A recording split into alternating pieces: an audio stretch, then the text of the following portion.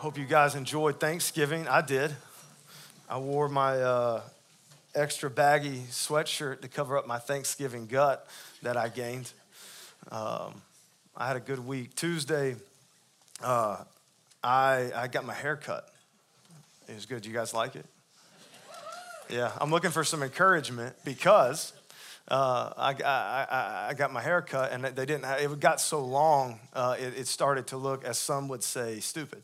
I missed my other appointment, and so I called and I just basically begged if there's any way to fit me in, and they wound up being able to fit me in, and it was an awesome experience. And I got home, and Aubrey was hanging out with one of my cousins, and they dropped her off, and she walked through the front door, and when I walked in and walked up to give her a hug, she let out a literal scream, like, ah! She was like, what happened to your hair?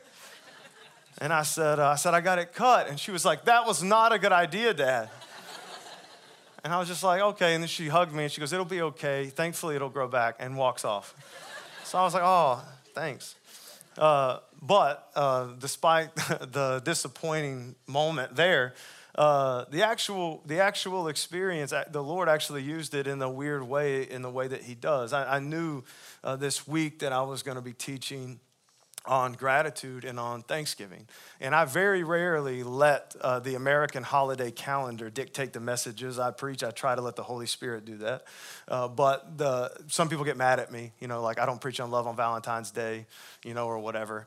But this year, I just felt deeply motivated by the Lord to teach on gratitude, to teach on Thanksgiving, because it's been a significant thing in my life over the past year or so. And so I felt that way, and I was leaning towards that. And every now and then I'll get kind of addicted to a subject in the Bible, and I'll write about it and I'll focus on it in my spare time for months and months. And this year, gratitude and thankfulness has been one of those things. And so the struggle at the beginning of the week was leading into this, is that I didn't know the direction the Lord wanted to go. Otherwise, you guys, if we talked about everything there was to talk about gratitude and thankfulness, you guys would be sitting here through both services and next week.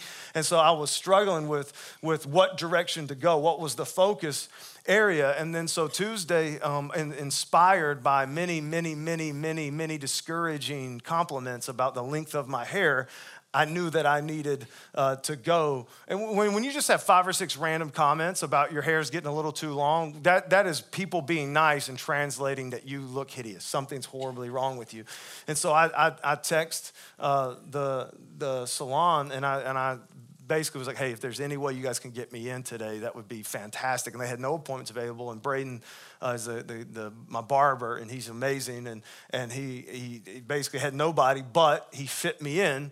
And he just said, you may have to wait, or you may have to do this, but I'll do my best to get you in this afternoon. He did, and I went in there, and I did. I had to wait a lot. And there's 2 things, one thing that I hate and one thing that I love. One thing that I hate is having to wait. One thing that I hate more than anything, whether I'm waiting in line and whether I'm waiting for 10 seconds or 10 minutes, doesn't matter. I hate it. This is not something that's not a strength of mine. If you ever see me waiting in a line that's of any length, then you know one of 2 things. The government's making me wait in that line, and in which case I'm okay for revolution, because I hate waiting in lines that much. That's bad timing for that joke. They're like, but not in the culture right now, Jordan. But it's true. And the second one is Courtney's making me do it. And I resent her just the same, okay? So I hate lines. The second thing, that I love is that I love getting my hair washed. Like when you go to the salon and they wash your hair and they massage it and everything. That's why God gave us hair, so that we could get our haircuts and get our hair washed. It's one of the things that I love and enjoy the most. And so this particular trip, I had to do the thing that I hated the most, and I didn't get to take part in the thing that I love the most about having hair. And so normally this would have not been a swell trip for me. Normally I would have been frustrated. I would have been like, feeling like I'm just wasting my time. But I didn't. I showed up, and knowing that I was going to have to wait, I showed up. He cut my hair, and then somebody showed up, and then I had to wait some more. And when the girl did wash my hair, she said point blank, I'm too busy. I don't have time to do the deal. Like, I'm just going to put shampoo in your hair and be done with it.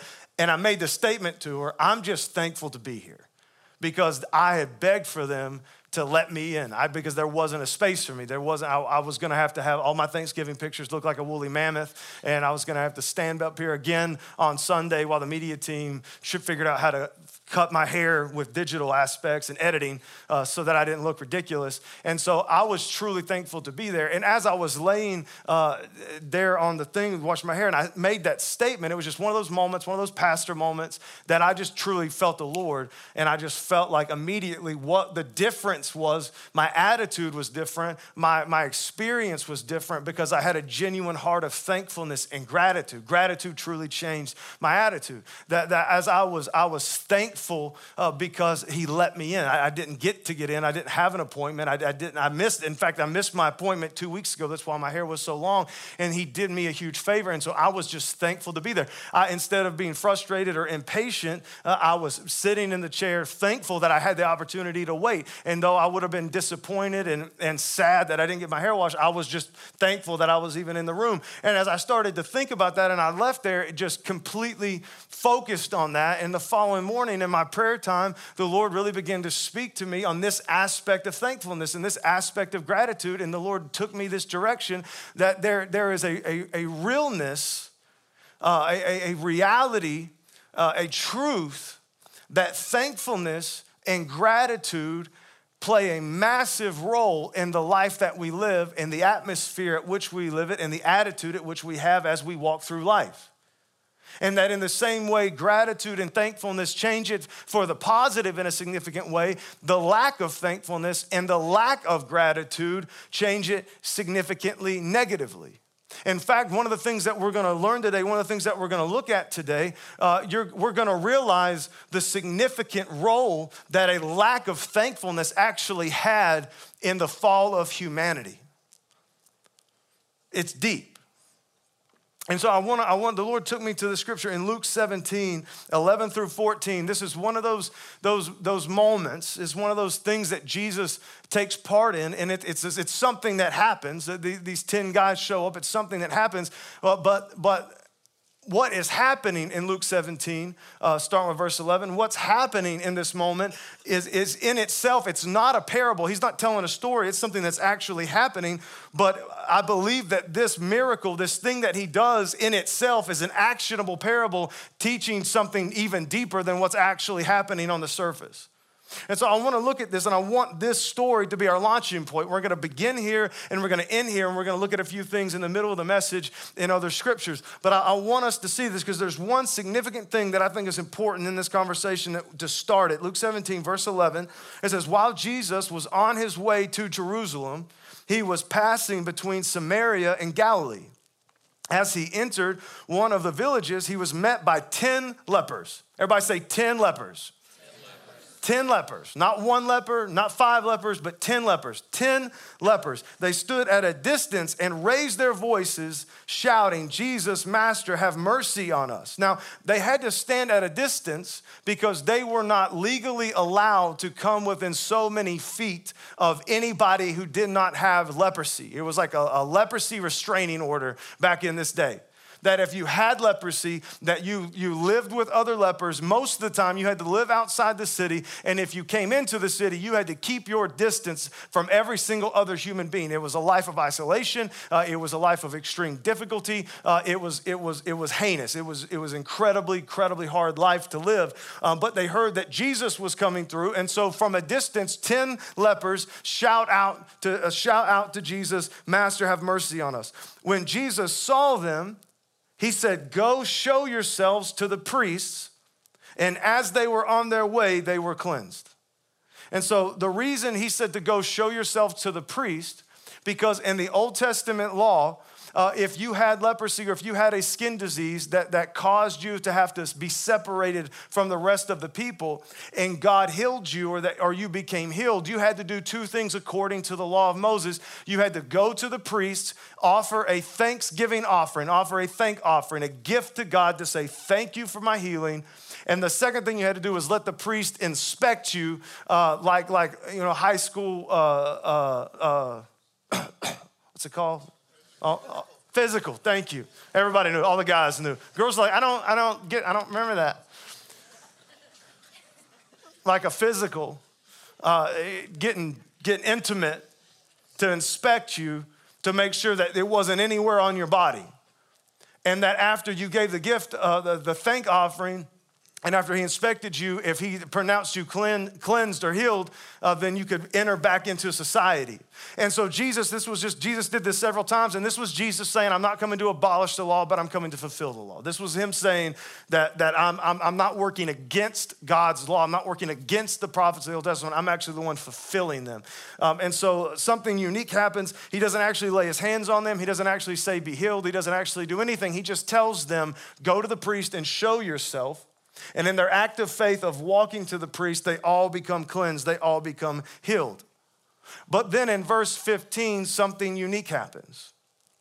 In verse 15, it says that when one of them saw that he was healed, he came back praising God in a loud voice, and he fell face down at Jesus' feet in thanksgiving to him. And he was a Samaritan. Now, him being a Samaritan is a big deal, but that's a different message for a different day. But the thing that I want you to see is that 10 lepers were sick. 10 lepers called out to Jesus.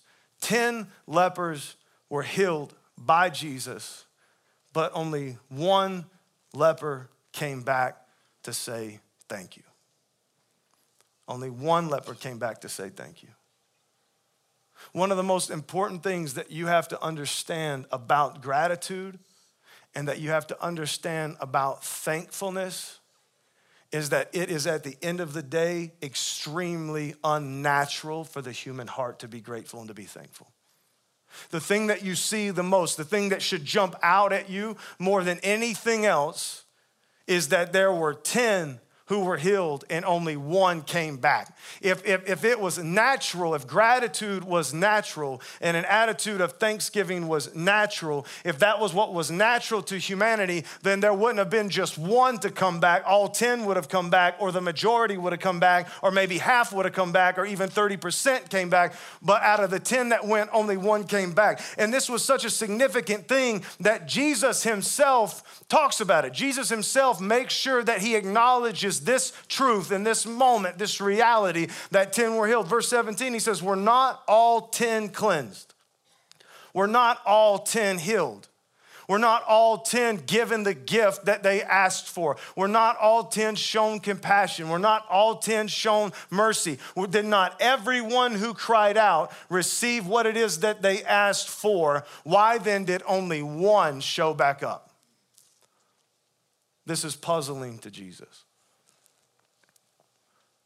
Attitude of gratitude and thanksgiving is a decision that we make, and it's not natural.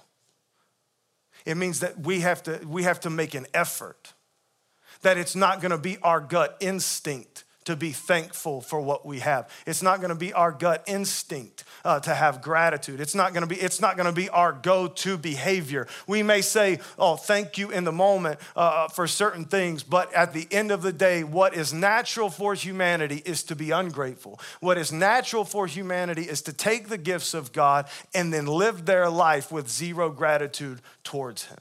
That's what's natural. And so we have to understand that there is a power in knowing that being grateful and that being thankful is a decision that we make in here, and it plays out in our life, and it matters.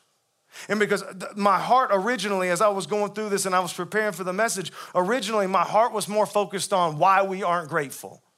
And to maybe look through Scripture and to talk through Scripture and to see the reasons at which we are ungrateful, the reason that we aren't thankful. But through the course of the week, through these things that the Lord led me to really look at, okay, what's the result in our lives of thankfulness or the lack of thankfulness? So in verse 19, when he says, then Jesus said, rise and go, your faith has made you well. The thing the Lord put on my heart is when he got up, when he rose up and he left, what life did he live after this moment because of the thankfulness and the gratitude that he had towards God, the thankfulness and the gratitude that he had toward Christ, and what life did the other 9 live? They all come from the same place. They all were sick. They all had leprosy. They all lived in solitude. They were all outside the camp. They all cried out. They all received mercy. 9 were not thankful. 9 did not have gratitude. 1 did. My heart went to, and what the Lord led me to was, what life did they live after they got up from this moment? The next day, how did the ungrateful and the thankless live? What life did they experience versus that of a heart of gratitude and that of a thankful heart? And so that's the direction I feel like the Lord wants us to go and look at, because there's such a significant amount of scripture that speaks to this. One of the most, the most powerful ones, one of the most epic ones is in Romans. It's not going to be up there. There's a lot of scripture today.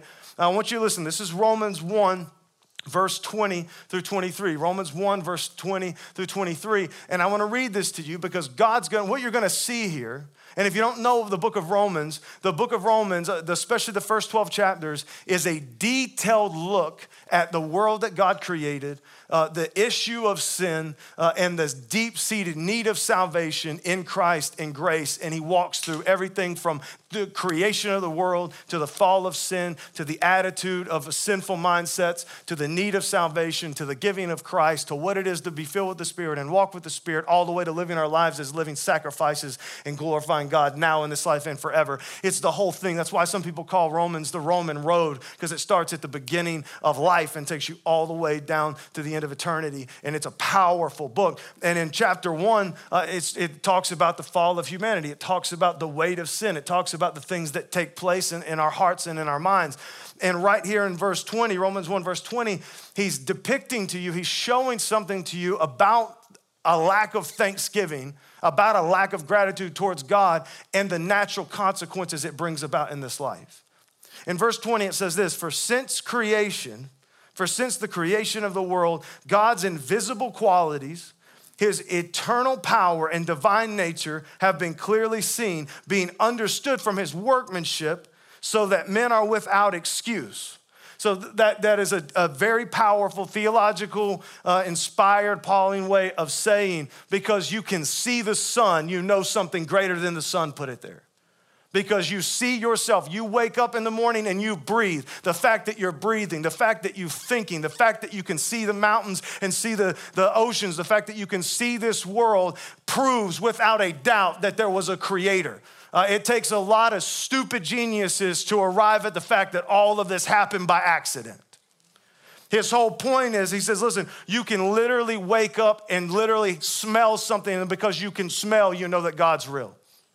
He says, this is the heart of humanity, but this is what they did. He said, because this is true, he said, they knew God. They knew of God. They might not have known his name.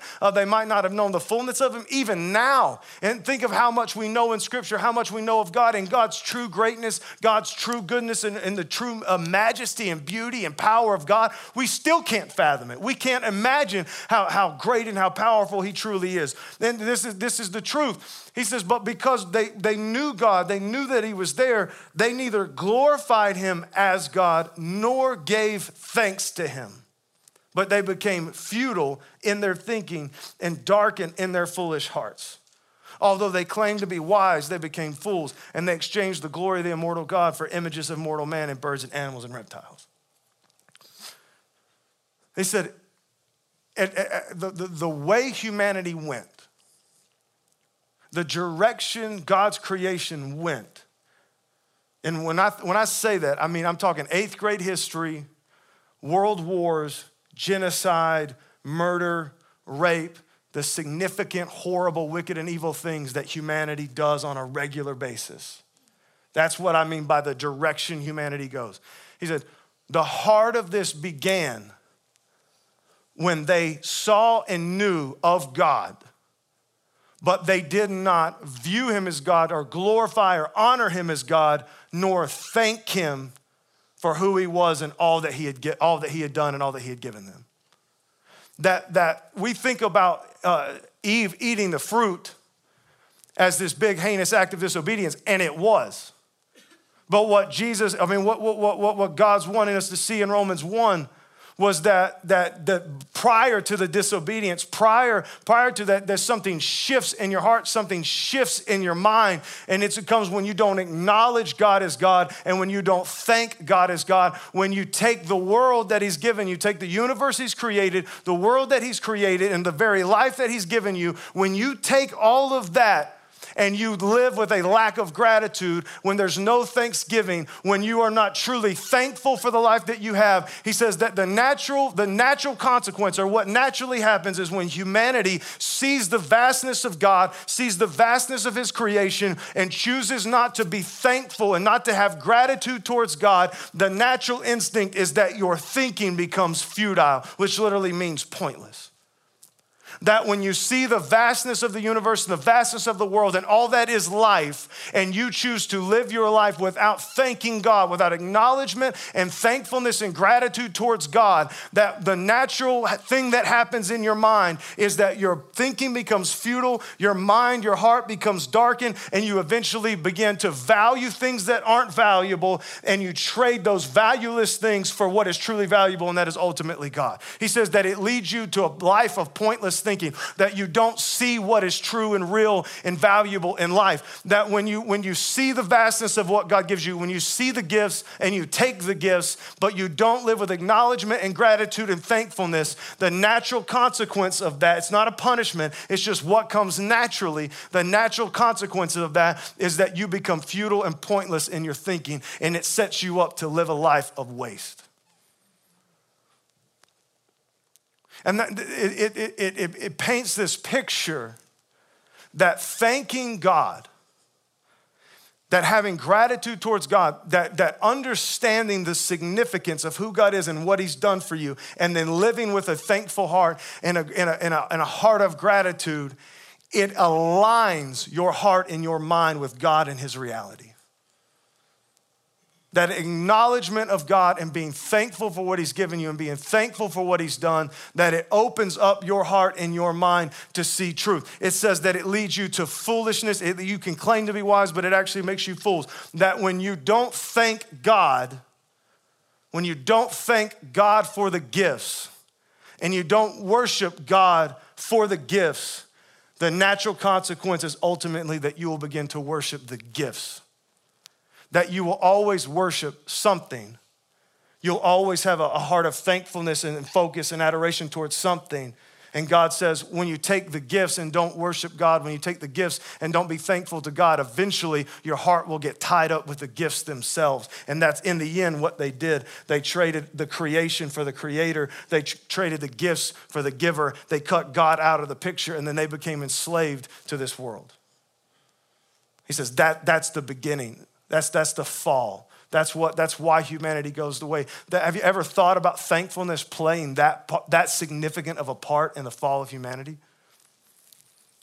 So if thankfulness leads to pointless thinking in the beginning, thankfulness and a lack of gratitude, a lack of thankfulness and a lack of gratitude is always going to lead to pointless thinking. There's another side to this, though. In Deuteronomy 8, and I'm going to read this really fast because I want you to see this. This is God bringing them into the promised land, the people of Israel. God had freed them from Egypt. He walked them through the desert for 40 years. He takes them up and he's telling them, this is what the promised land is going to be like. I'm going to sum up the first part of chapter 8. It's going to be awesome. It's going to be amazing. There's going to be resources everywhere. You're going to live in cities you didn't build. There's going to be copper in the hills and gold in the mines. There's everything that you will ever need. It's going to all be there. It's already there. It's just there waiting on you. And I'm going to give it all to you. And then he picks this up with a warning in Deuteronomy 8, verse 10. He says, when you have eaten and are satisfied, when you've eaten and are satisfied of this land, praise the Lord your God for the good land he's given you. That word praise literally means bless. Bless the Lord your God. That means thank the Lord your God. Have a heart of gratitude to adore the Lord. Acknowledge him. When you eat and you're satisfied, when you get into the land and you experience the goodness of God and you experience the blessings of God, when God blesses you, bless the Lord. When God blesses you, thank the Lord. When God blesses you, praise the Lord. He point blank says this. Then he says, be careful that you do not forget the Lord your God, failing to observe his commands, his laws, and his decrees that I'm giving you this day. Otherwise, when you eat and are satisfied, there's that statement again. Otherwise, when you eat and are satisfied, when you build fine houses and you settle down, and when your herds and flocks grow large and your silver and gold increase and all you have is multiplied, then your heart will become proud and you will forget the Lord your God who brought you out of Egypt, out of the land of slavery. So this is the warning from Deuteronomy 8:10 through 14. The warning is when God blesses you and you don't bless God back. When God blesses you and you don't praise God for it. When God blesses you and you don't show thankfulness and a heart of gratitude towards God. When God blesses you and you don't praise him for it, that very blessing will become a source of pride in your life and eventually dominate you, cutting God out of the picture altogether. And so what the two things, and I know that this is deep, but the two things that I need you to understand from Romans and just from this is just two sides of it. That when you live a life lacking gratitude and that you live a life lacking thanksgiving, the two things that is going to lead the heart of a human being to is pointless thinking and a heart filled with pride. That is the inevitable walk. If God gives you gifts, and when I say gifts, I mean life in general, all the way down to the parking spot that you got at church this morning. Yeah, some people get so excited about parking spots. Their entire relationship with God is built on whether or not they get a parking spot at the front of the store or not. How's your life going? God's blessing me. I had a spot. It was parking lot was filled up. It's Black Friday and front row went out. It was glory to God. It's amazing to me. When we take the gifts of God, when we take the blessing of God, but we don't thank him for it, we don't praise him for it, it becomes a source of pride in our life. And pride does something significant. Pride's far deeper than what we think it is. I think one of the things that, for the note takers, if you're gonna write something down, I think one of the things that's worthy of writing down and thinking about and meditating on is ultimately understanding that living a life of thanksgiving and living a life of gratitude is going to lead to the opposite of living a life of pride. That those are the two paths, it seems, that the Bible paints a picture of. One of thankfulness and gratitude unto God, acknowledgement of God and his greatness and his goodness, or a lack of thankfulness and a lack of gratitude, which leads you to being filled with pride, praising yourself and living your life for yourself. And you may be going, man, I don't know, Matt, about that. Well, what was that? What would life like that look like? I'm glad you asked. I'm going to tell you. Esther 5, I'm just going to read this really fast. This is Haman out of the book of Esther. Haman he's the bad guy. He's the villain in this story. But I want you to see something about Haman because God teaches us something. This changed my life multiple times over the last 10 years. This one set of scripture right here in Esther 5. Because Haman was as successful as you could get in life. Haman was not the king, but he was second in power only to the king. And he had the full authority of the king because the king gave it to him. He had so much authority and so much honor and so much power that as he walked around the city and rode his horse around the city bowed down to him as they would the king himself. He was crazy powerful. And it says that in verse 10, it says that calling together his friends in Zareth, his wife, Haman boasted to them about his vast wealth, his many sons, and all the ways the king had honored him, and how he had elevated him above all the other nobles and all the other officials. And that's not all, Haman said. I'm the only person Queen Esther invited to accompany the king to the banquet she gave. And she's throwing another banquet tomorrow, and I'm the guest of honor of that one too. So this is Haman making known, I am incredibly wealthy. I have vast wealth. I have many sons. I have all the power, all the honor, all the prestige, all the fame, all the authority. I have everything that you can have as a human being in this temporary world. Haman had it. Haman had it. He had it all. But there was one problem in Haman's life. Esther's uncle Mordecai was the one human being in all the earth that would not bow down to him like he was a god. And this is important. He had everything there is to have in life. He possessed he had multiple houses. Okay, whatever the greatest things, whatever you're chasing in life outside of God, he had it tenfold over. But this one issue in his heart and in his mind, Mordecai would not bow down. Mordecai just treated him like he was just a normal official. What a horrible person. He wouldn't bow down and worship him. And I want you to see what pride does.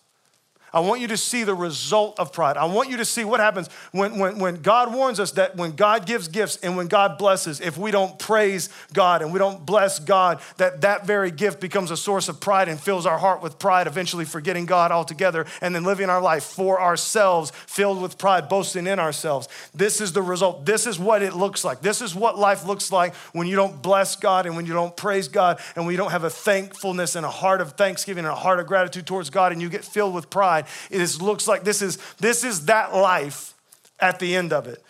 He says, I've got vast wealth. I've got many sons. I've been honored in all these ways. I've been elevated in all these ways. If there's anything to possess, I possess it. If there's any honor to have, I have it. I have everything there is. In verse 13, it says, but all of this gives me no satisfaction as long as I see that Jew Mordecai sitting at the king's gate. That's what pride does. You can have everything there is, but you will never have satisfaction because pride never has satisfaction. Pride never is full. Pride always needs more, wants more. No matter what you possess and what you have, you will never have any joy. You will never have any peace. You will never have any contentment. You will never have any satisfaction because pride simply will not allow it. No matter what you possess, there is something that you don't. Pride will find it. And if it can't find it, it will create it. And because you don't have what pride says you need, you will lose all ounce of joy, satisfaction, and peace in everything you do have. The reason this is such a powerful scripture is because this is Haman admitting, I have everything there is to have, but I still don't have joy, and I don't have satisfaction, and I don't have any peace, and I have all this stuff, but there's always one thing that you don't have. This is the ultimate end of a life that lacks gratitude and thanksgiving. This is why, and we see this in things like this, but we also see this in our spoiled brats, otherwise known as children. I see this in my kids. There's not a lot of thankfulness there yet because it's not natural. There's not a lot of gratitude there yet. One of the things I love about my boy Huddy is he loves excitement. He loves adventure. He loves leaving the house. He wakes up every single morning. This is no exaggeration. Every morning, one of the very first things, he usually hugs me, tells me he loves me. I asked him if he slept good. He said, yeah. He may tell me something random, but as soon as his brain turns on, the first thing he says is, where are we going today? What are we doing today? When he goes to bed at night, he's like, what are we doing tomorrow when we wake up? What's the next adventure? And what I see, and this is a struggle, and I love that side of him, but this is the problem is you can take him to the jump park, because I've lived this out in my life. You can take him to the jump park in the morning, but as he's laying down for naps, and he says, what are we doing after naps? And you say, you know what? I thought the jump park was enough for you. He'll start crying and going, I want to stay home. I want to go do something. He's still got his jump socks on, but he's already sad and depressed and filled with anxiety because of something that he doesn't have. And I could tell you these stories because I got 3 kids and they're all ungrateful. I could tell you these stories from now until the cows come home. First time I've ever used that statement. But this is the thing that I want you to understand is that 10 lepers were healed. 9 of them went on to live a life like that. 9 of them took the gift and they took the blessing and they didn't have a sense of thankfulness and they didn't have a heart of gratitude. And so the direction their life went was the direction the Bible says life goes. Pointless thinking, a heart filled with pride. And those 2 things are going to lead to dissatisfaction, a lack of joy, a lack of contentment, and a lack of peace. But the one who came back, his life went a different direction. His life went a different direction. And this is, I want to share this just real fast because this is something the Lord has just weighed heavy on my heart. He understood the gift that he was given. He came back and he said, thank you, because he understood what he had actually been given. He understood what that gift meant. He knew that it was more than just a healing. He knew that it was more than just his skin disease being gone. He knew it meant something more. When I was in college and I met Courtney, I'm being honest with you. I knew very early on, very early, maybe even the first date or two, that I felt incredibly different about her than I did any other girl, that I loved her. I knew that early on. Now I was jacked up, messed up, and I was an idiot, and I tried my best to mess that whole thing up. Way different message for hopefully never a day. But I did love that girl very early on. And I wanted to get engaged to her quick. I just knew it in my heart, because I knew in my heart, if I don't do this, I'm gonna mess it up.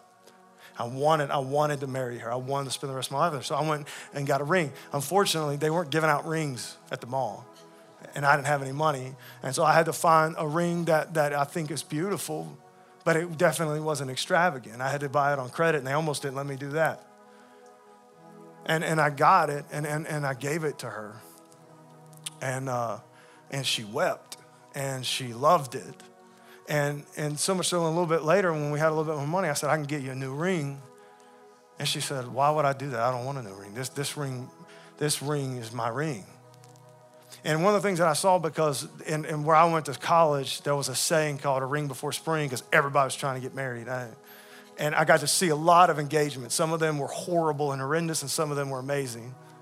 But one of the things that I saw over and over again, I saw girls get their ring and were genuinely disappointed that the ring wasn't what they expected it to be, that the ring wasn't big enough.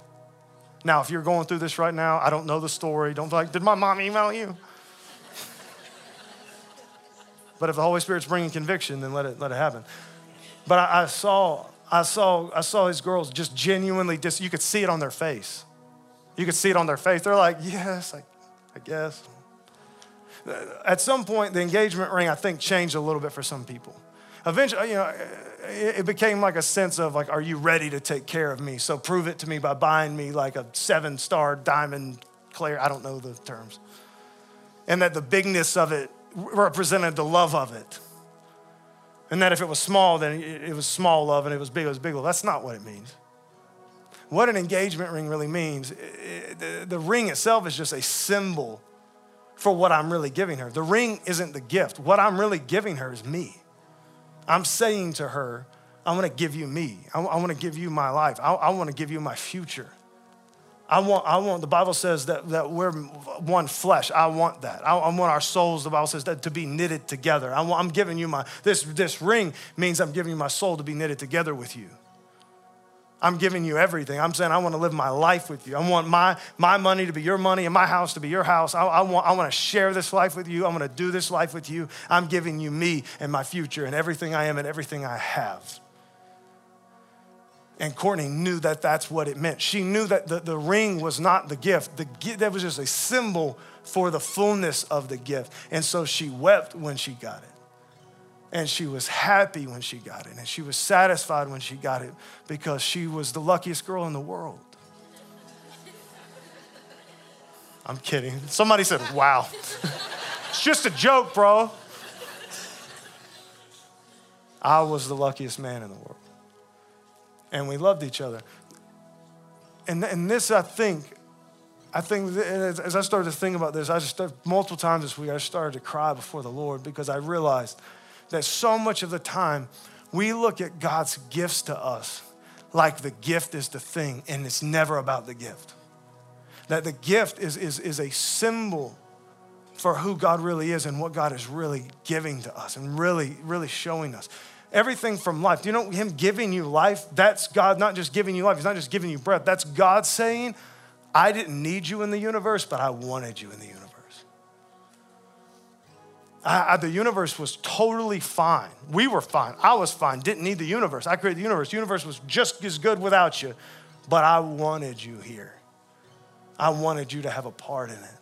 And I created you distinctly to be you and who you are. That means that you're valuable.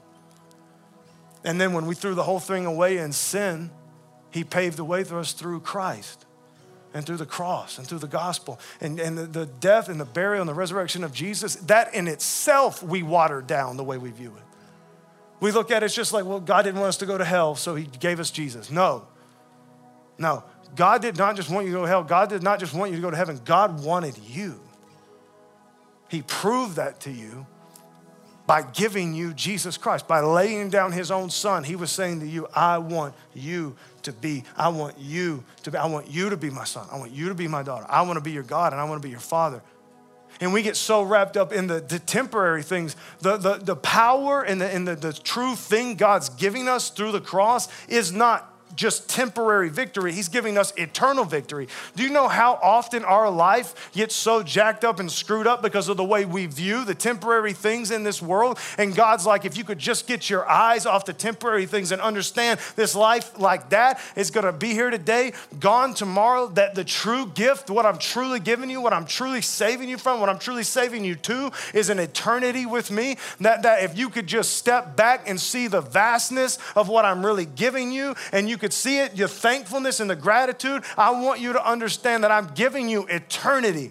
That everything, that's why Job had everything taken from him, but he understood, I came into this world with nothing, and no matter whether it goes today or I leave it behind, I'll leave this world with nothing. He understood that life was about tomorrow, the big tomorrow.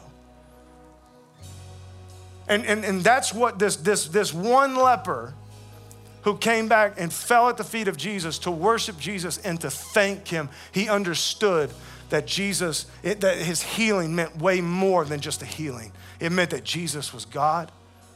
It meant that God was good. It meant that God was merciful. It meant that God was great. It meant so much more. It meant that God wanted to be with him in this life. It meant that God wanted to be his father. It meant he knew, and Jesus did this as a symbolic gesture of sin in itself in the gospel, saying like he freed us from sin because he wanted us to be with him forever.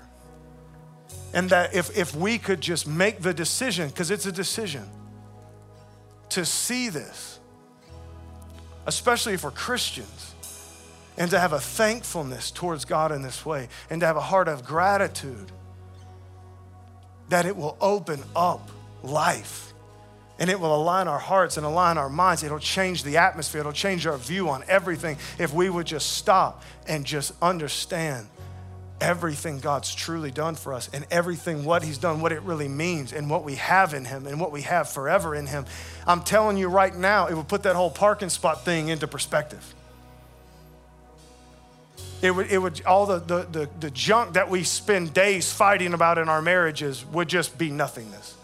It would change everything. In the same way that a lack of thankfulness and a lack of gratitude changes things significantly to the negative, choosing to live a life of thankfulness and gratitude to God changes things significantly for the positive.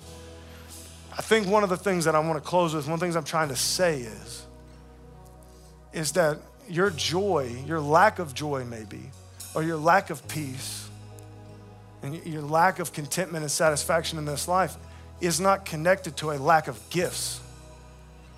Your lack of joy is connected to a lack of gratitude, because it's thanksgiving and it's gratitude that truly, it sets things in line, and you see the power of what you truly have and possess in Christ and in this life. Does that make sense? Does it?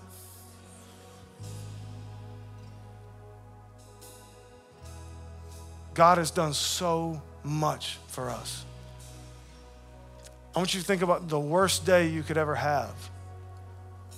The worst day you could ever have, the worst thing, even tragic moments. God understood the horribleness that comes from sin. He understood the death and the chaos and the destruction and the wickedness that comes from a life of sin and a world filled with sin. That's why God made it that whatever happens in this world, that it's gonna pass away forever, and that we have eternity. So even in the worst, most tragic moment, there's something to be grateful for, because God says there will come a day when there will be no more mourning. There will come a day when there'll be no more tears. There will come a day when there'll be no more death. There will come a day when there'll be no more sickness. There will come a day And when we turn our heart to God and we acknowledge him and we thank him and we give him gratitude, these are the things that God just shows up in our heart and our mind. It changes the way that we think. It changes the way that we live. And so I would challenge you today. Make a decision to be thankful.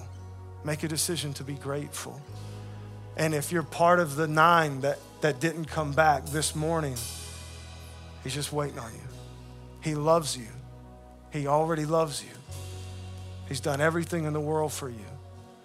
He's got your eternity secured. Let's say thank you to him this morning.